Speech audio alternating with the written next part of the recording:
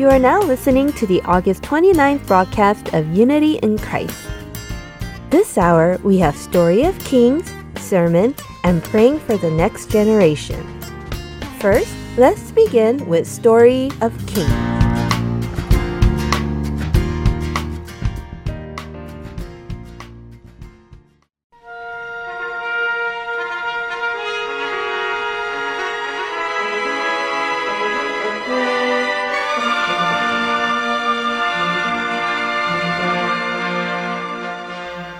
Hello listeners, this is Brian Winston from Story of Kings. Last time we talked about how the north and south became divided in Israel after the death of Solomon. Today our goal is to get acquainted more with King Rehoboam of southern Judah and King Jeroboam of northern Israel. Rehoboam was raised as a prince, son of Solomon, an Ammonite woman named Naamah. He grew up enjoying the amenities of a wealthy and stable country under his father's reign. He lived affluently, but it appears he seemed a bit immature. For one, he lacked the knowledge and wisdom to be a king. Basically, his poor judgment is what caused Israel to become divided into north and south. Some of the listeners may remember how he rejected the plea of the northern tribes to lessen the burden his father's administration had imposed on his people. Rehoboam might have realized something was not quite right when he saw he wasn't being acknowledged as king by northern Israel. He might have gotten even more confused when he saw his official, Hadoram, killed by the people in the north.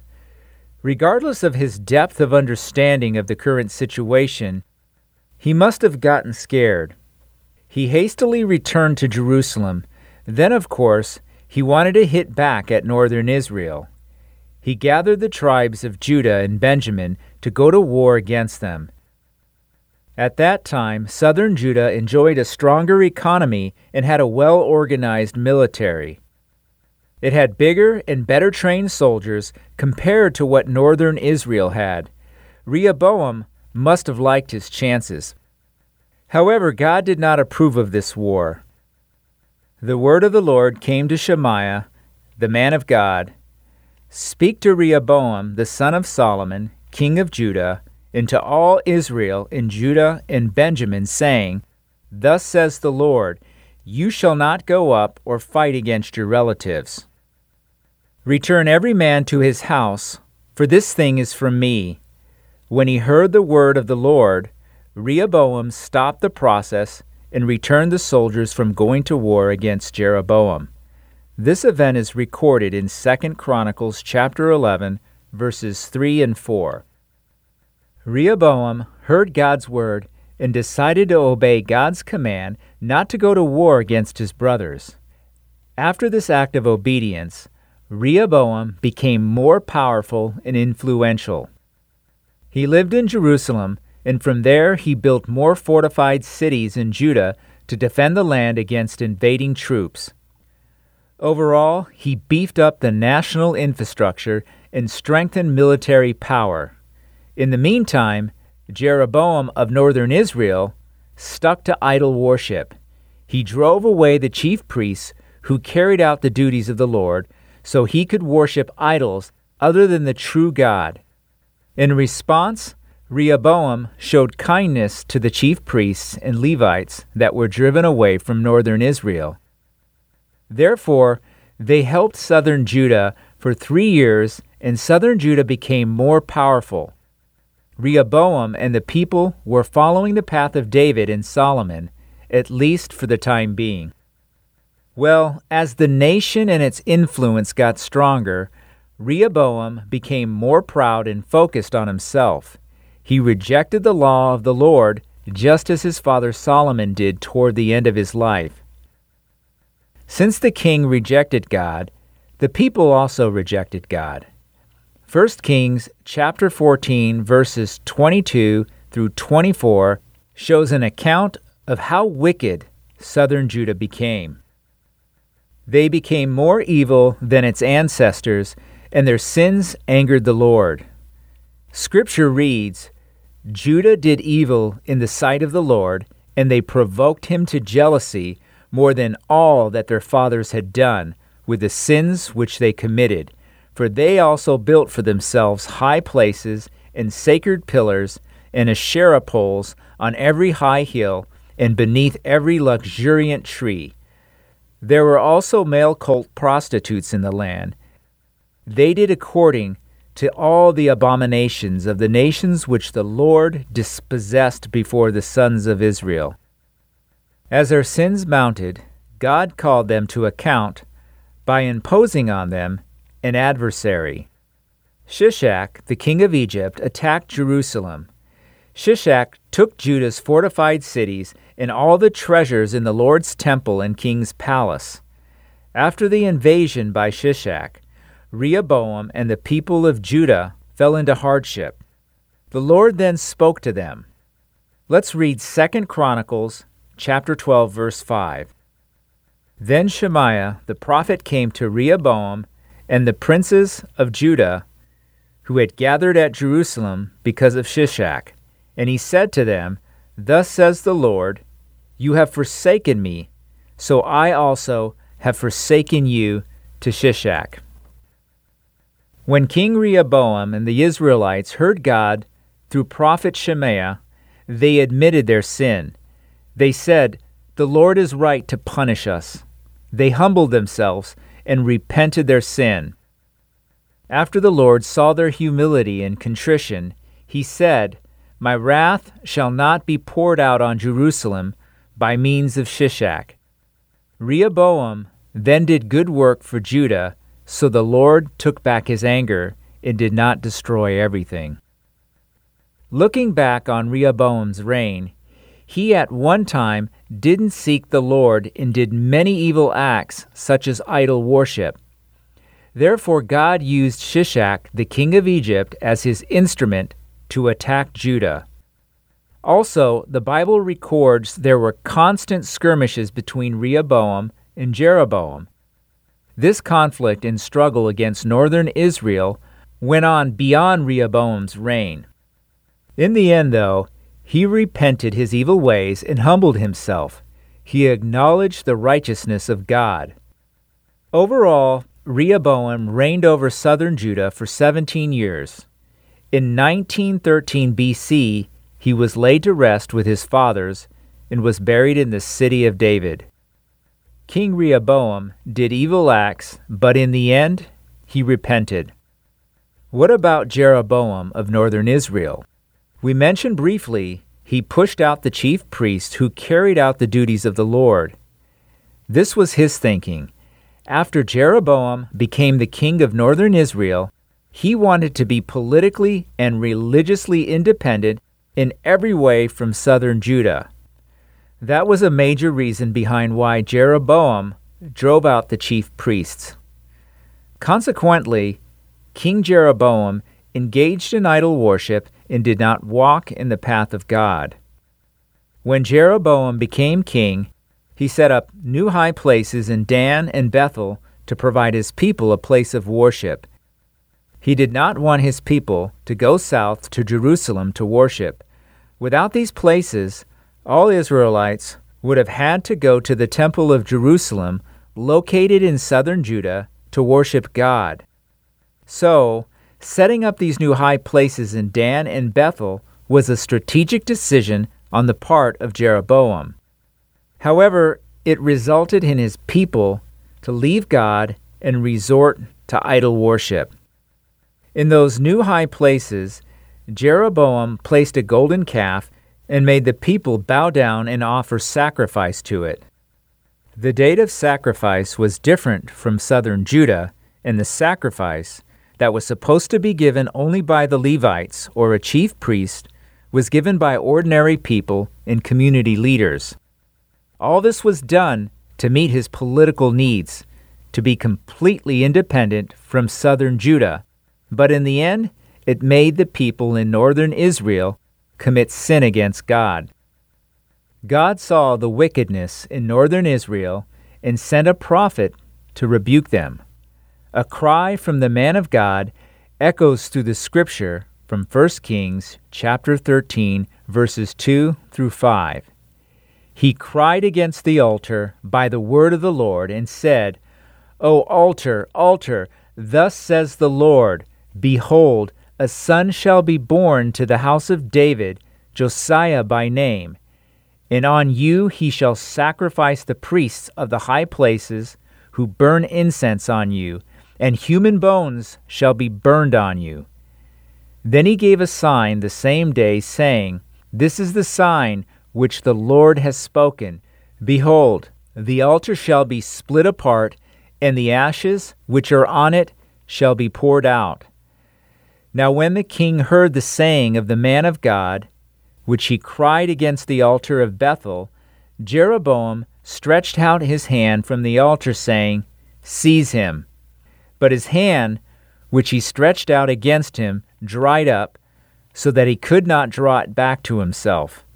The altar also was split apart, and the ashes were poured out from the altar, according to the sign which the man of God had given by the word of the Lord. God gave a damning prophecy and showed an unmistakable sign.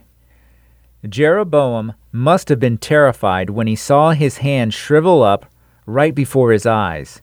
He turned to the only person he could for help, the man of God who delivered the message. Through the prophet's prayer, his hand was then healed. However, even after this extraordinary experience, Jeroboam did not change his ways. He continued to sacrifice in high places and did idol worship. Therefore, the Lord rejected northern Israel. God detests idol worship, and he deals severely with such a sin. Jeroboam's sin was so great that when the northern Israel kings after him also did idol worship and sinned before God, this is what was said about each king. He did evil in the sight of the Lord.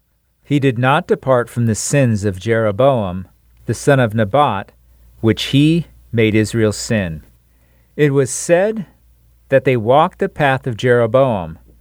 Jeroboam became the symbol of idol worship and sin. So today, we talked about Rehoboam in southern Judah and Jeroboam in northern Israel. They were the first kings who faced off with each other in a divided nation. This concludes today's episode of Story of Kings. Next time, we'll learn about King Abijah. Thank you for listening, and God bless.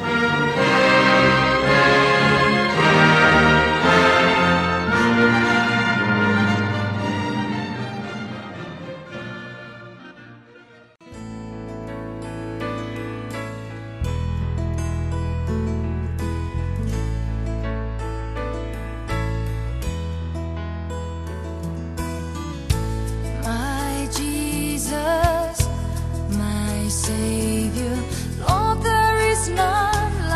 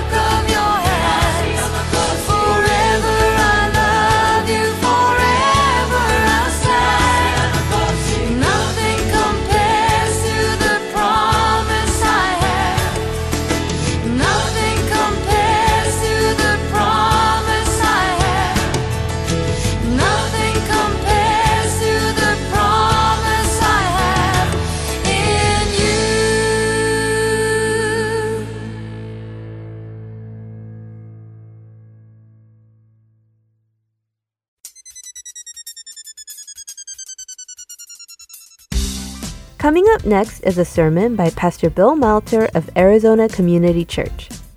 Today's topic is Fear of the Lord. I hope you have a blessed time with Pastor Bill. So when you think about growing a successful church in God's eyes, that is in God's eyes, not the world's eyes. When you think about growing a successful church in God's eyes, I bet you the word architecture is the last word that comes to your mind, right? I bet you don't think about architecture. Believe it or not, this is the important thing. There is something to be learned from church architecture about growing a successful church. What do I mean? Well, a few years back, our church, this church, went on a Reformation tour in Europe. So 500 years ago was the Protestant Reformation. Martin Luther took 95 grievances that he had against the Catholic Church, known as his 95 Theses. He went to the church in Wittenberg and nailed that theses or those grievances on the doors at the church at Wittenberg. That's how you posted stuff 500 years ago. Today we post stuff on Twitter. Back in the day, you posted it on the church doors in the middle of town and people literally would come and read it. That's how you posted things. So he posts that. And that started what is known as the Protestant Reformation. So last year marked the 500-year anniversary of the Protestant Reformation. We went on a tour of Germany, Switzerland, and France to look at all the great places and all the great things that happened during that Reformation. Part of that trip was spent visiting awesome cathedrals, the awesome cathedrals that are all over Europe. And what makes those ancient cathedrals so incredible is that the minute that you walk into them, as a matter of fact, the minute that you walk up to them, you are overwhelmed with an amazing sense of awe, reverence, and wonder. So just out of curiosity, how many of you in here today have ever been in a cathedral, whether on this continent or another continent, but you've been in a big cathedral of some sort of another? It's incredible when you walk into them, isn't it? It's amazing. You walk in and you are just overwhelmed with a sense of the grandeur of it all and all of it. And like I said, even walking up to that building can do that. It's amazing is that people walk into this church and they're overwhelmed. They go, wow, this church is amazing. It looks like a church. Look at this building. Because even so many churches today don't feel like churches. So it's funny that people walk in here and they feel like it's a church. You walk into this place and you feel like it's a church. Imagine walking into a place like that. It feels like a church. Your focus is immediately drawn upward to the vaulted ceilings. And it looks like those ceilings reach into the heavens, literally. You're also struck with a sense of grandeur and majesty. Your senses are flooded literally at every turn with how great God is. This building represents God and the God that we worship, and this building is magnificent. How much greater is the God that it represents? Not only does it represent the grandeur of God, you get a feeling of just how small you are. If you've ever been in one of those buildings, you're like, oh my goodness, you feel like this big. And really, you should. I mean, that's the whole point. All of that, and that's the whole point, all of that was by design. Do you know that? All of it was by design. The people that built those cathedrals 500, 600, 700 years ago built them with the very purpose of creating a sense of awe, wonder, reverence, and fear in those that came to worship God. Interesting. They designed those buildings to create a sense of fear in those that came to worship. You see, the people that built those churches understood something very important, something that we in this generation can lose sight of, and it is this. They understood the fear of the Lord is the beginning of what? Wisdom. The fear of the Lord is the beginning of wisdom, and that a healthy church will always have a healthy fear of the Lord as one of its key components, one of its key pillars. You guys know this verse well. The fear of the Lord is the beginning of wisdom, and the knowledge of the Holy One is insight. Now, let me stress at this point that those men and women that built these churches 500, 600, 700 years ago were not trying to get people to fear God as though he were a tyrannical dictator or some rash or unreasonable God. Not at all. They simply wanted people to come into the presence of God with absolute awe and complete reverence before the King of Kings and the Lord of Lords. This is what they wanted. And they were smart in doing so. Why? Because the fear of the Lord is the beginning of wisdom. How appropriate that even as you walk up to the cathedral that you're going to worship in, even as you walk up to it, your eyes are lifted up and you get a sense of God's grandeur and how small you are. They were geniuses in doing what they did. They really, really were. Now contrast that with the atmosphere that is often being created in churches today. Church services today are often being designed with the intent of creating a kind of mystical, spiritual encounter in which the worshiper is caught up into an almost hypnotic experience with God. Now, I want to be careful here. I'm not necessarily decrying that or saying that it's wrong or bad or anything, but there is a difference in generations, in what each generation focused on. And again, 500 years ago, it was creating that sense of awe, splendor, and majesty, a sense of fear as you approached God and approached his temple to worship him. But today, again, it's this mystical, spiritual encounter, an almost hypnotic experience. And that's important. It's important to note that contrast, and here's why. A mystic, hypnotic experience is not the beginning of wisdom. The fear of the Lord is the beginning of wisdom, is it not? If you want a mystic, hypnotic, spiritual experience, there are plenty of places in the world you can go to get that. Sedona being one of them, not far from here. The church, folks, first and foremost, must be a place where we encounter God in all of his majesty and glory, with a radical sense of our own humility in his presence, and exalt God to the highest possible place that we can in our hearts. The Bible says, but in your heart set apart Christ as Lord. 1 Peter 3:15, but in your heart set apart Christ as Lord. In our hearts we set apart Christ as Lord. As a church we set apart Christ as Lord. The best thing that I can do as a preacher for you anytime that I stand up here and preach is exalt God to the highest place and keep man in his proper place. The danger is, not only for me as a preacher, but you and I as individuals, is that this is what happens. God is kind of good and we're not so bad. And so the distance between a God who's kind of good and we're not so bad isn't all that far. The problem is, God isn't just all that kind. He's not just kind of good. He's exceptionally good. He's glorious. He's majestic. He's holy in every way, shape, and form. In other words, when we approach God in worship, we must come on his terms and not ours. And having, folks, a healthy fear of the Lord is foundational to coming on his terms. You want to come to God on his terms? The fear of the Lord is the beginning of wisdom. It starts there. You come with hearts bowed down, understanding just who it is you're coming to worship. You see, a fear of the Lord keeps a proper distinction between the creator and the creature.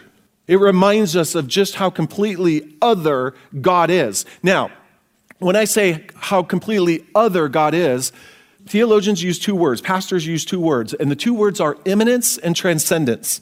So we speak of God's immanence, we mean that God is close.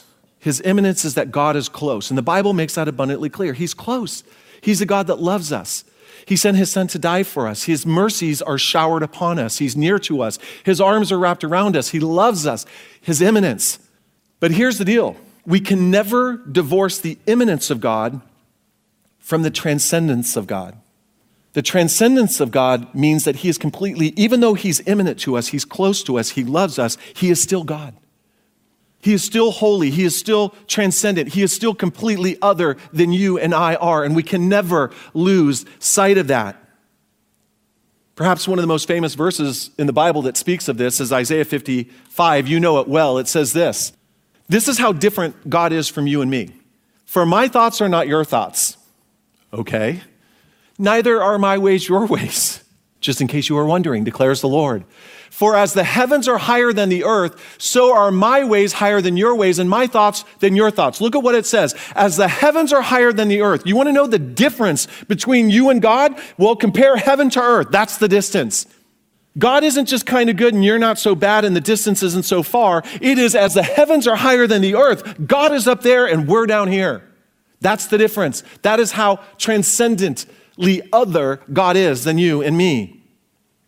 And while this might be the most famous verse, one of the most famous verses, it is certainly not the only verse that reminds us of God's transcendence. Isaiah has a lot to say on this matter. Isaiah says this, listen to this one. It is he who sits above the circle of the earth, and its inhabitants are like grasshoppers, who stretches out the heavens like a curtain and spreads them like a tent to dwell in. I hate to tell you this, folks.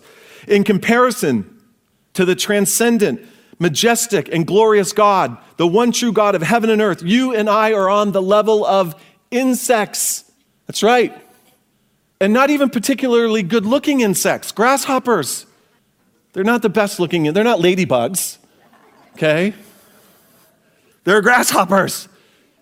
But again, do you see the point that Isaiah is making, that the Lord is making through Isaiah? God's up here, we're down here. Don't ever lose sight of it. And even though God is imminently close to us and loves us and died for us and has ripped the veil open that we might have access to him whenever we want, never lose sight of the fact of whose presence you're walking into when you walk confidently into his presence. You are walking into the presence of the one who sits above the circle of the earth. Isaiah 57:15 says this, "For thus says the one who is high and lifted up, who inhabits eternity, whose name is holy." Folks, only one person inhabits eternity. That's God. It is not any spiritual being. It's not any angel. It's not you and me. We must never forget the God that we serve is from everlasting to everlasting, without beginning or end, the first and the last. He himself possesses immortality and is the creator of all things. He alone inhabits eternity. He is eternal in nature, and we are his creatures, finite in nature. You might remember that Jesus very powerfully reminded his disciples about who they should really fear in life.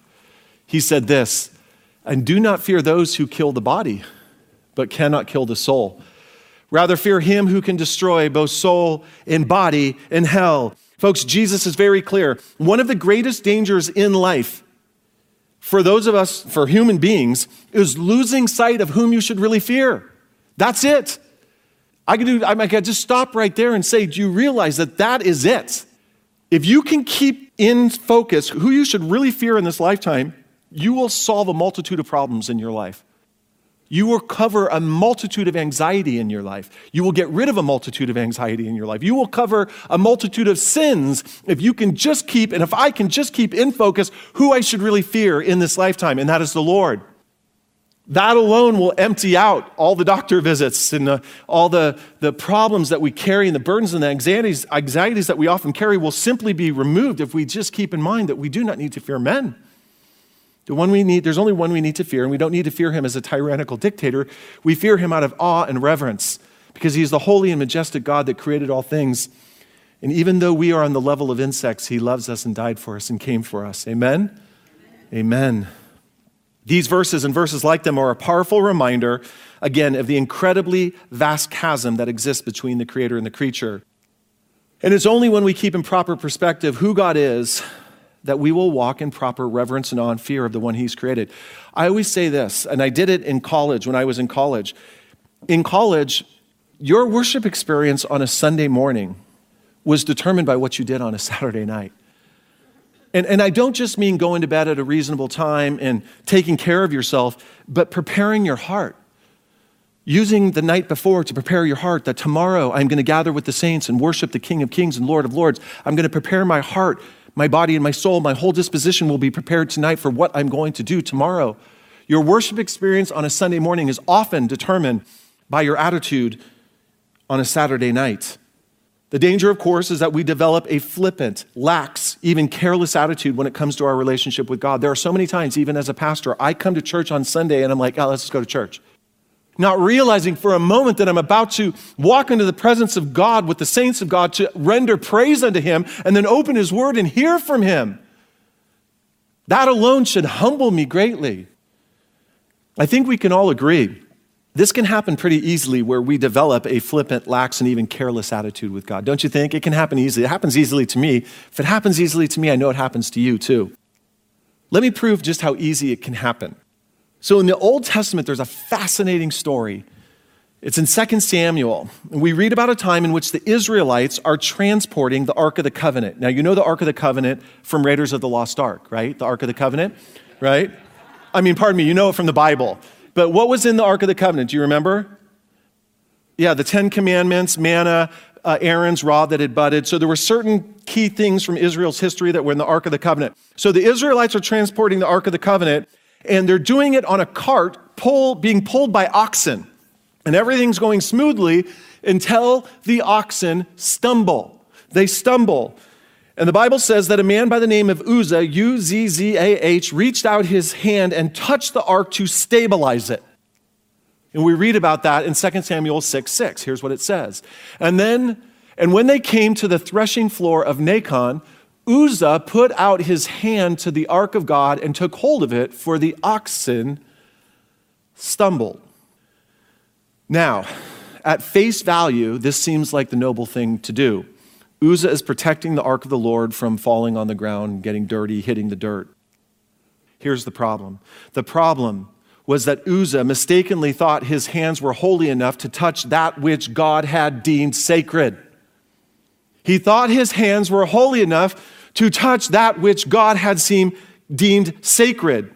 As the late theologian R.C. Sproul has stated, Uzzah made the mistake of assuming his hands were somehow cleaner than the dirt on which the ark would have fallen. Think about that. Uzzah made the mistake of assuming his hands were somehow cleaner than the dirt on which the ark would have fallen. He crossed the threshold of the sacred, and the result was immediate death. And the anger of the Lord was kindled against Uzzah, and God struck him down there because of his error, and he died there beside the ark of God. Wow. Think about that. You're transporting the ark, you're serving the Lord, you're just walking along, and everything's great. The oxen stumble, and you reach out and you grab the ark to stabilize it, and boom, you're dead. It makes me think of the phrase, fools rush in where angels fear to tread. Fools rush in where angels fear to tread. The Bible says in Isaiah chapter 6 that there's angels, seraphim, that fly before the throne of God, each with 6 wings. With 2 they fly, with 2 they cover their face, and 2 they cover their bodies. It is as if the seraphim, these angels that are created to fly in the presence of God, themselves can barely stand to be in his presence because he is so majestic, so holy, so utterly transcendent than every other thing that he created, that the angels themselves can barely stand to be in his presence. Fools rush in where angels fear to tread. Even angels know that coming into the presence of God, you come with your head bowed, your heart bowed.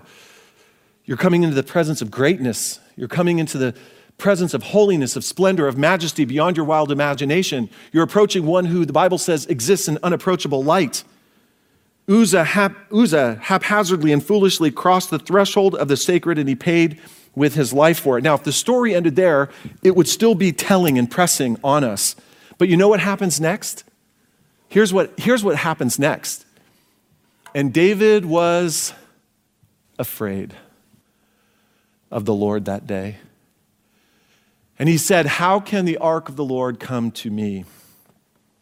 David was ready to receive the ark of the Lord. Everything was cool. Yeah, bring me the ark.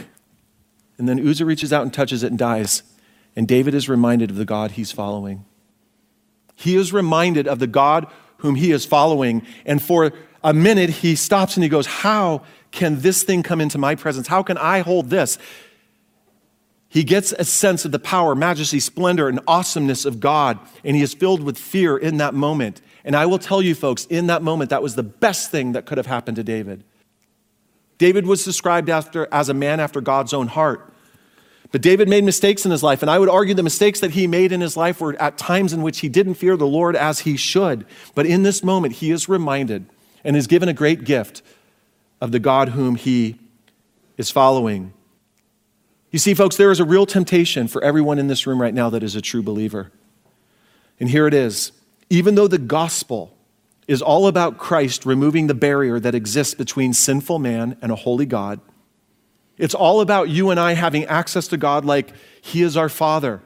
Hebrews says, let us then come boldly before the throne of grace with confidence that we may find help in our time of need. We can literally come boldly and confidently before God, knowing that he's not going to hold our sins against us and that we are his children and that we have access to him 24 hours a day. This is the glorious truth of the gospel. But even though all of that is true, we must never lose sight of the fact that God is still transcendently holy and completely separate compared to those of us who are his children. And as such, God is still to be feared by those of us who are his children. Amen? Yes, we have been adopted into his family. Yes, we are fully forgiven by the blood of Christ. Yes, we are now sons and daughters of the true and high King. Yes, we are joint heirs in the kingdom of God. But God is still God. We are still his creatures, and we must never, ever lose sight of that. And that is why, folks, it is so critical that when we share the gospel and that we talk to other people about God, that we don't just talk about the immanence of God. And by the way, we want to talk about the immanence of God. God is close. He loves us. He died for us. He's torn the barrier from top to bottom so that we can have access to God 24 hours a day as sons and daughters forever. We have eternal life. I mean, we could go on and on and on about that. But we never want to divorce that from the transcendence of God.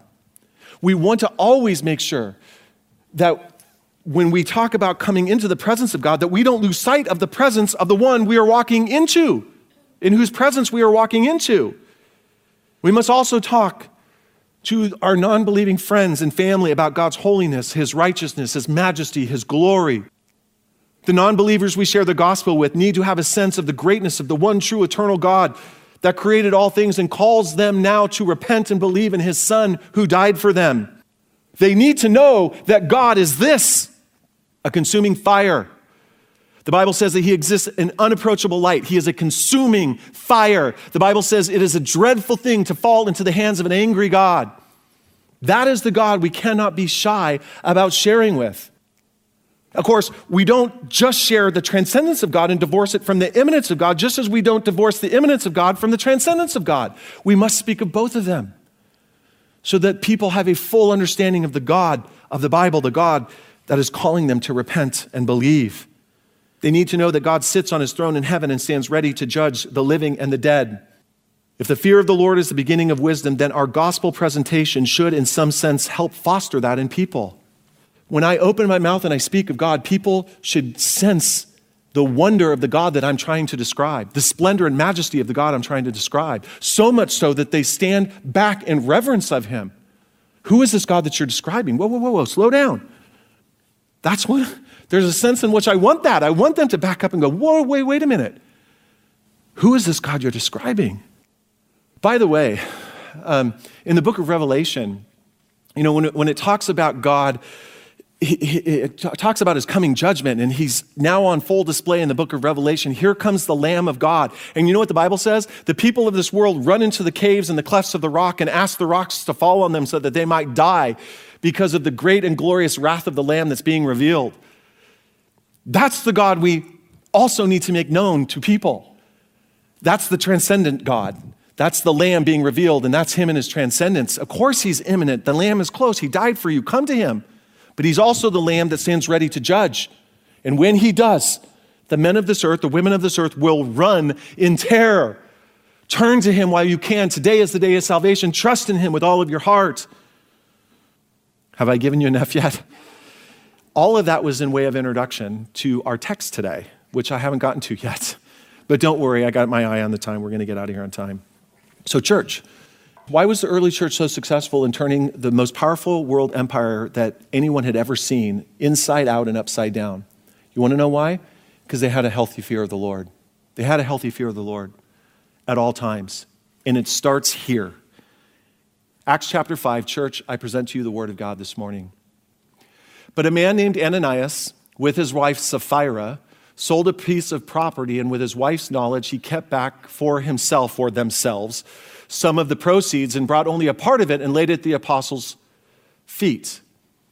But Peter said, Ananias, why has Satan filled your heart to lie to the Holy Spirit and keep back for yourself part of the proceeds of the land? See, it wasn't a problem that he kept part of the money for himself. It was a free will offering. He could give whatever he wanted. He could have given it all. He could have given none. But what he did was he sold the property, gave some money, and said, that's all of it. He lied. He lied. He wanted glory, more glory than he wanted to look super spiritual. It goes on to say this. While it remained unsold, did it not remain your own? And after it was sold, was it not at your disposal? In other words, you could have done whatever you want. Why is it that you have contrived this deed in your heart? You have not lied to man, but to God. When Ananias heard these words, he fell down and breathed his last. And what does it say? And great fear came upon all who heard it. By the way, as you know, his wife comes in a little bit later. She lies and she dies. Now, when you first read this story, it seems like the punishment doesn't exactly fit the crime.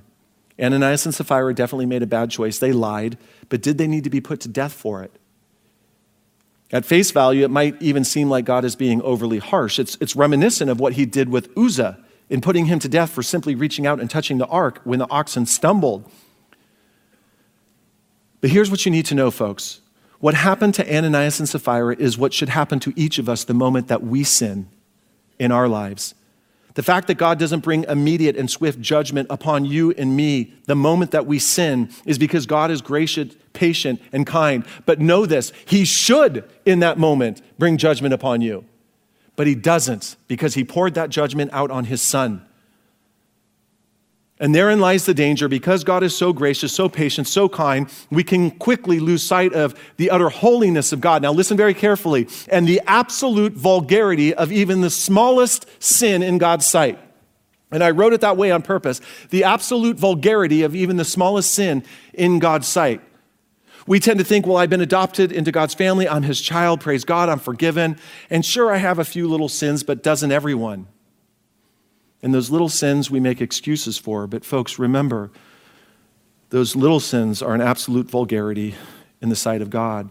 Before we know it, we start to think that God's not all that different from us and we're really not all that bad. And instead of walking in absolute awe and complete reverence before the Lord of Lords, the King of Kings, what do? We walk somewhat carelessly, perhaps a little casually, and even worse yet, recklessly before the King of Kings, the God that created us. There's no fear in our eyes. There's no reverence or awe in our hearts. The truth is, the discipline that God brought upon Ananias and Sapphira was the very best thing that could have happened to the early church, just as it was the very best thing that could have happened to David, that Uzzah was put to death. David received a gift that day, so did the early church. And it was because of this fear of the Lord that marked the early church, that they did what they did in turning the Roman Empire upside down and inside out. Listen, folks, God is still to be revered. His righteous commands are to be revered. Even the smallest offense of God, of one of God's commands, is still a rebellious act of monumental significance on the part of those of us who are his creatures. I have no reservations for saying this. The church's impact today will be in direct correlation to the reverence and honor that we walk with before the Lord. But let me take that and make it more personal. Your impact, you personally, your impact in this generation, in your family, in your neighborhood, at your place of work, or in your school, wherever you are, your impact will be in direct correlation to the reverence and honor that you walk with before the Lord. I can tell you the impact that somebody's going to have by the fear and the reverence and the awe that they have in their heart of the Lord. They go hand in hand. But my fear is that just the opposite is happening in the world today. The church wants nothing more than to be liked by the world. We want people to join our churches, invite us to their parties, and look at us and welcome us as part of the world. As a result, we try to placate people by painting a picture of God that we think will be appealing to them. As a result, we knock off the rough edges of God. We never speak of his transcendent holiness, his piercing and perfect judgment, his earth-shaking wrath, or the fact that he is a consuming fire. We don't speak of the dangers of falling into the hands of an angry God. Rather, we make God out to be someone who's a buddy, a pal, someone who loves us and wants us nothing more than for you and I to be happy. Now, I'm going to wrap up here, but everybody, what I'm about to say, if you take nothing from my sermon, take what I'm about to take right now. So do I have everybody's attention? Get what I'm about to say right here. I'm going to wrap up everything I'm going to say. Here it is. When we try to smooth off the rough edges of God, we're not doing anyone any favors. In that moment, and here it is, in that moment, we are trying to introduce people to a God we think they can wrap their minds around, when what we should be doing is introducing them to a God who blows their minds away. Amen? Folks, it is not your job to clean up the gospel, to dress up the gospel, to dress up God, to take him off his throne and bring him down here so that somehow because he's down here, he'll be more appealing to people. No, leave him where he belongs, on his throne. Let people hear the words that come out of your mouth be in such a way that people step back and go, what? This is the God that you are proclaiming, who exists in absolute holiness, who is a consuming fire that exists in unapproachable light, in whom the angels that are before him fear him in the sense that they cover themselves because of his majestic holiness. This is the God you're telling me that you follow? Yes, I am. And he is the God that calls you to repent and believe in his Son, because it is a dreadful thing to fall into the hands of an angry God. This is the gospel that we proclaim. This is the God that we proclaim. We don't dress him up, bring him down, or change him in any way. The brave thing to do, the faith-filled thing to do, the truly loving thing to do in this generation is to preach God as he is, not as we think he should be. That's the key. You keep the fear of the Lord in its proper place in your life, and then when you go out into the world, don't budge an inch. Don't budge an inch. You do not have to defend God. You do not have to defend the gospel. You don't have to bring God down or dress the gospel up in order for it to appeal to people. You preach God as he is. You preach the gospel as it is. You call people to repent, to count the cost, to turn from their sins and come to the one that can save them. And you make no apologies about it. My fear for the church in the 21st century is that our fear of man overrides the one whom we should truly fear, the Lord Almighty. So if I can be so bold to finish with a question, 2 questions. First is this: am I someone who has a healthy fear of the Lord? Do you have a reckless, haphazard, careless approach in your relationship with God? Are you like Uzzah, who carelessly steps over the threshold of the sacred without giving thought to it? Are you like Ananias and Sapphira that flirts with sin in the presence of a holy God and thinks you're going to get away with it? Do you have a healthy fear of the Lord? And then secondly, are you someone who challenges others to have the same? And that's the key, folks. You preach the immanence of God. He's close. He loves us. He died for us. And even though we're insects in his sight, we're the insects that he loves. Praise God. He's the God that loves humans. What is man that you are mindful of him? The Son of Man that you care for him. God loves us, but don't divorce it from the God that sits on the throne, glorious and majestic, a consuming fire who calls all men to repent and believe. Amen? Amen. Let's pray. Father in heaven, we thank you, God, that you are the transcendent God who sits enthroned in heaven. You inhabit eternity. Your name is holy. And yet, God, despite all of this, you sent your Son into this world to live amongst us, to die for us, that we might have eternal life. So God, we thank you that on the one hand, you are high and exalted and lifted up, and may we never lose sight of that. And on the other hand, we thank you that you are close and that you love us and you wrap your arms around us. So God, as we proceed from here, let us be a people that go into this world boldly proclaiming the God of the Bible, boldly proclaiming the gospel, not bringing you down or dressing up the gospel, but proclaiming you as you are and the gospel as it is. God, trusting that you will do a mighty work when we do. We love you. We thank you. We pray these things in Christ's name. And everybody said with me, amen. God bless. God bless.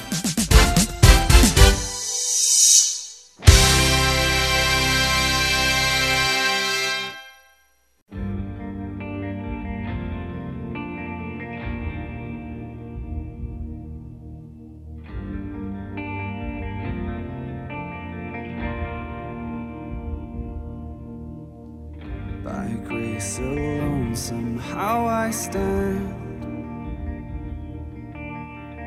where even angels fear to tread. Invited by redeeming love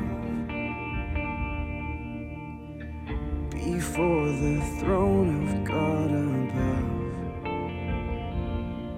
He pulls me close with nail-scarred hands into his everlasting arms.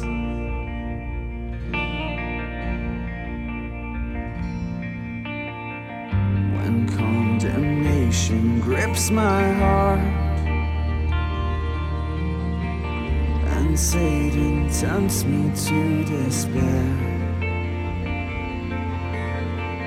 I hear the voice that scatters fear. Oh, the great I am, the Lord is here. Oh, praise the one who fights for me and shields my soul eternally.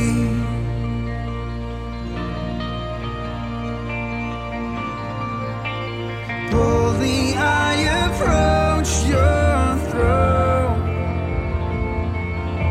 blameless now I'm running home. By your blood I come, welcomed as your own, into the arms of my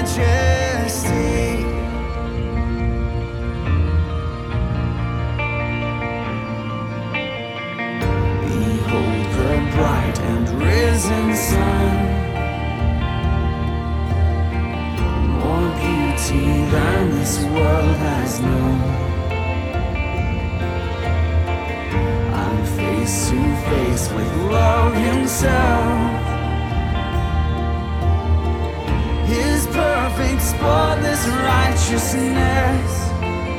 Oh, 1,000 years, 1,000 tongues are not enough to sing his praise. They're not enough. Boldly I approach your throne. Blameless now I'm running home. By your blood I come, welcomed as your own, into the arms of majesty. Boldly I approach your throne. Boldly I come, blameless now I'm running home. By your blood I come, welcomed as your own, into the arms of majesty.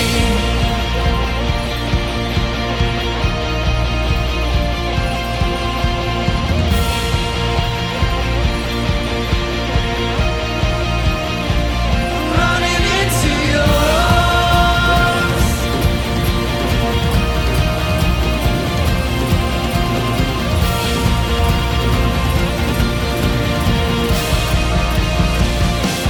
This is the art of celebration,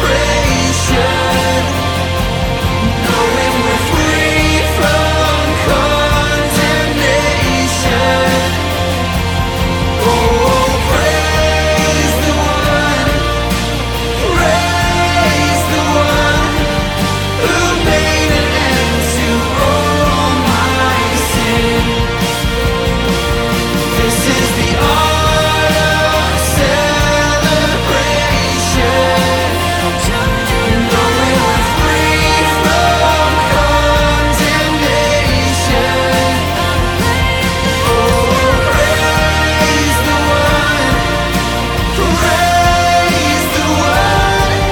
who made an end to all my sin. There is no condemnation in you. We are blameless before your throne. Boldly I approach your throne. Blameless now I'm running home.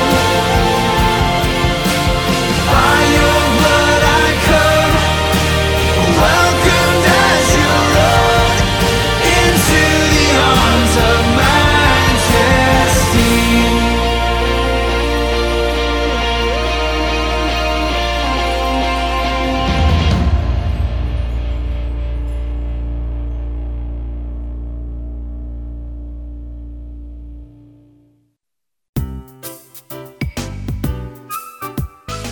This is for those of you that would like to raise your children instilling God's values and His words into their lives. Heart and Soul Gospel Ministries can send you CDs of our children's program. The program includes Let's Read the Bible, Praise Time, Pray Time, and Story Time. If any of you are interested in the program, please contact the office or email us to receive the CD. I hope that this program can spread out through our English-speaking children. Our office number is 602-866-8999. And email address is heartandsoul.org@gmail.com.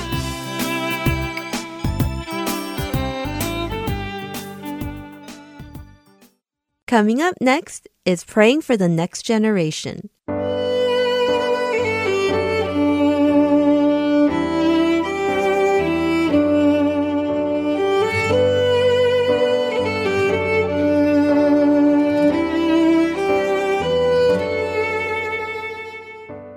Hello, my name is Deborah Joy.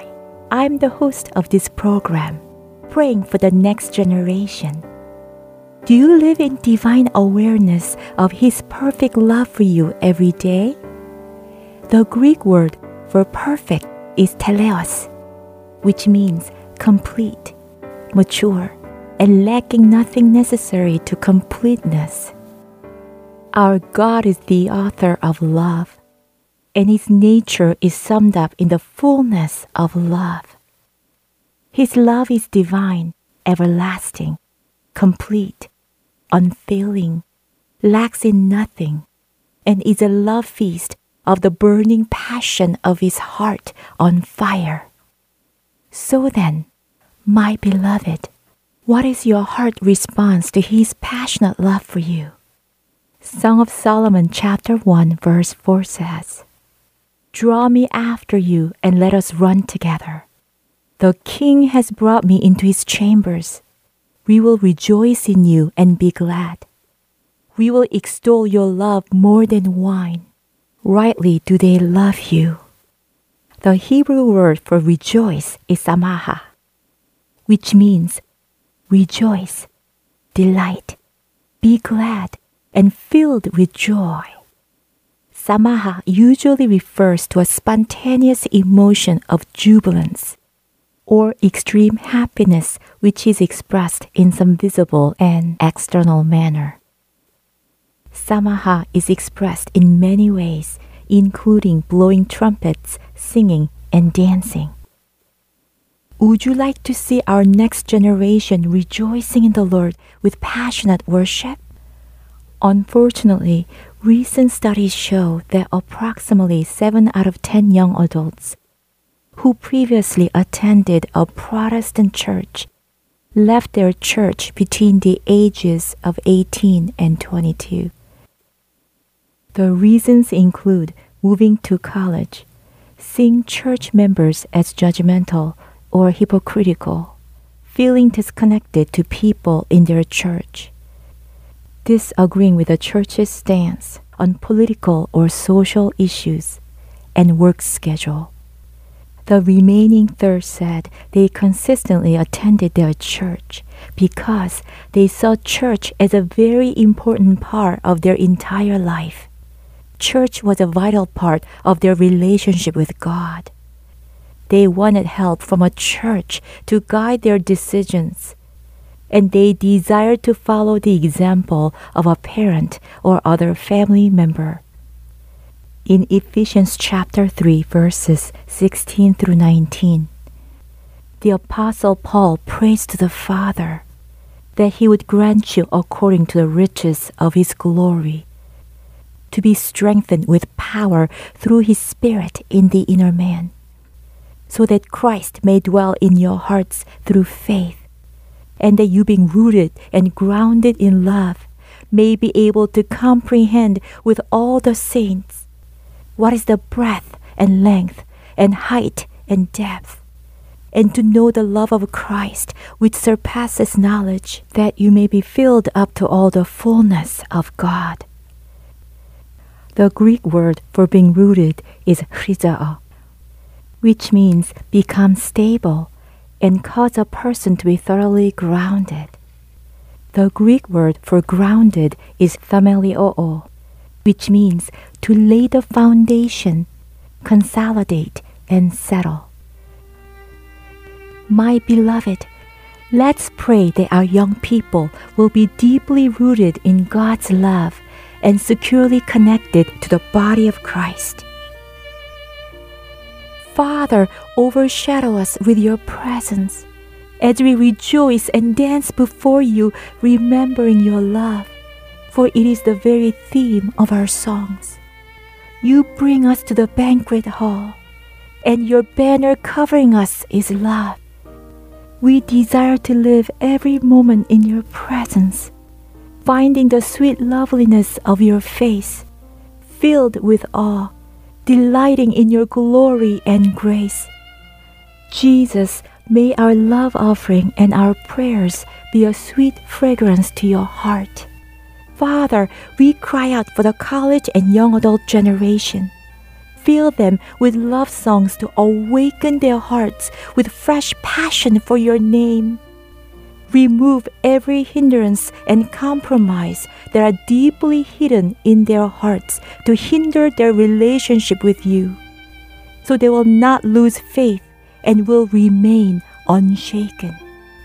Father, unveil the unlimited riches of your magnificent glory and favor within them, until supernatural strength floods their innermost being with your divine might and explosive power. Then the life of Christ will be released deep inside them, and the resting place of your love will become the very source and root of their lives.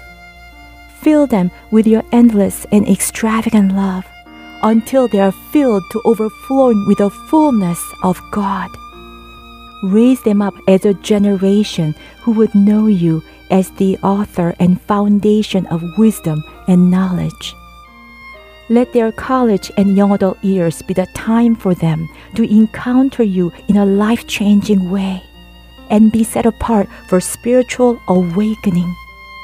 Lord, cultivate their hearts with a deep sense of belonging in the family of God. Raise up godly leaders who are called to shepherd this generation with your heart of compelling love and divine truth. Empower these leaders with your anointing to teach them your word, guide their decisions, and lead them deeper into the path of true godliness. Father, lead this generation to find the place and purpose you have ordained for them in the body of Christ, and fulfill their destinies for your glory. In your holy name we pray. Amen.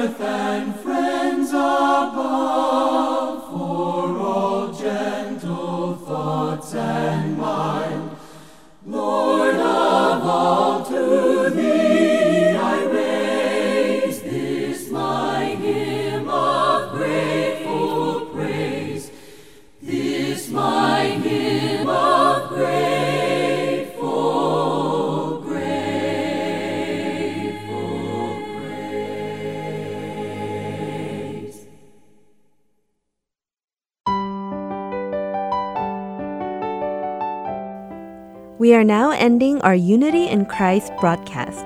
Thank you for listening, and I look forward to being with you again next week.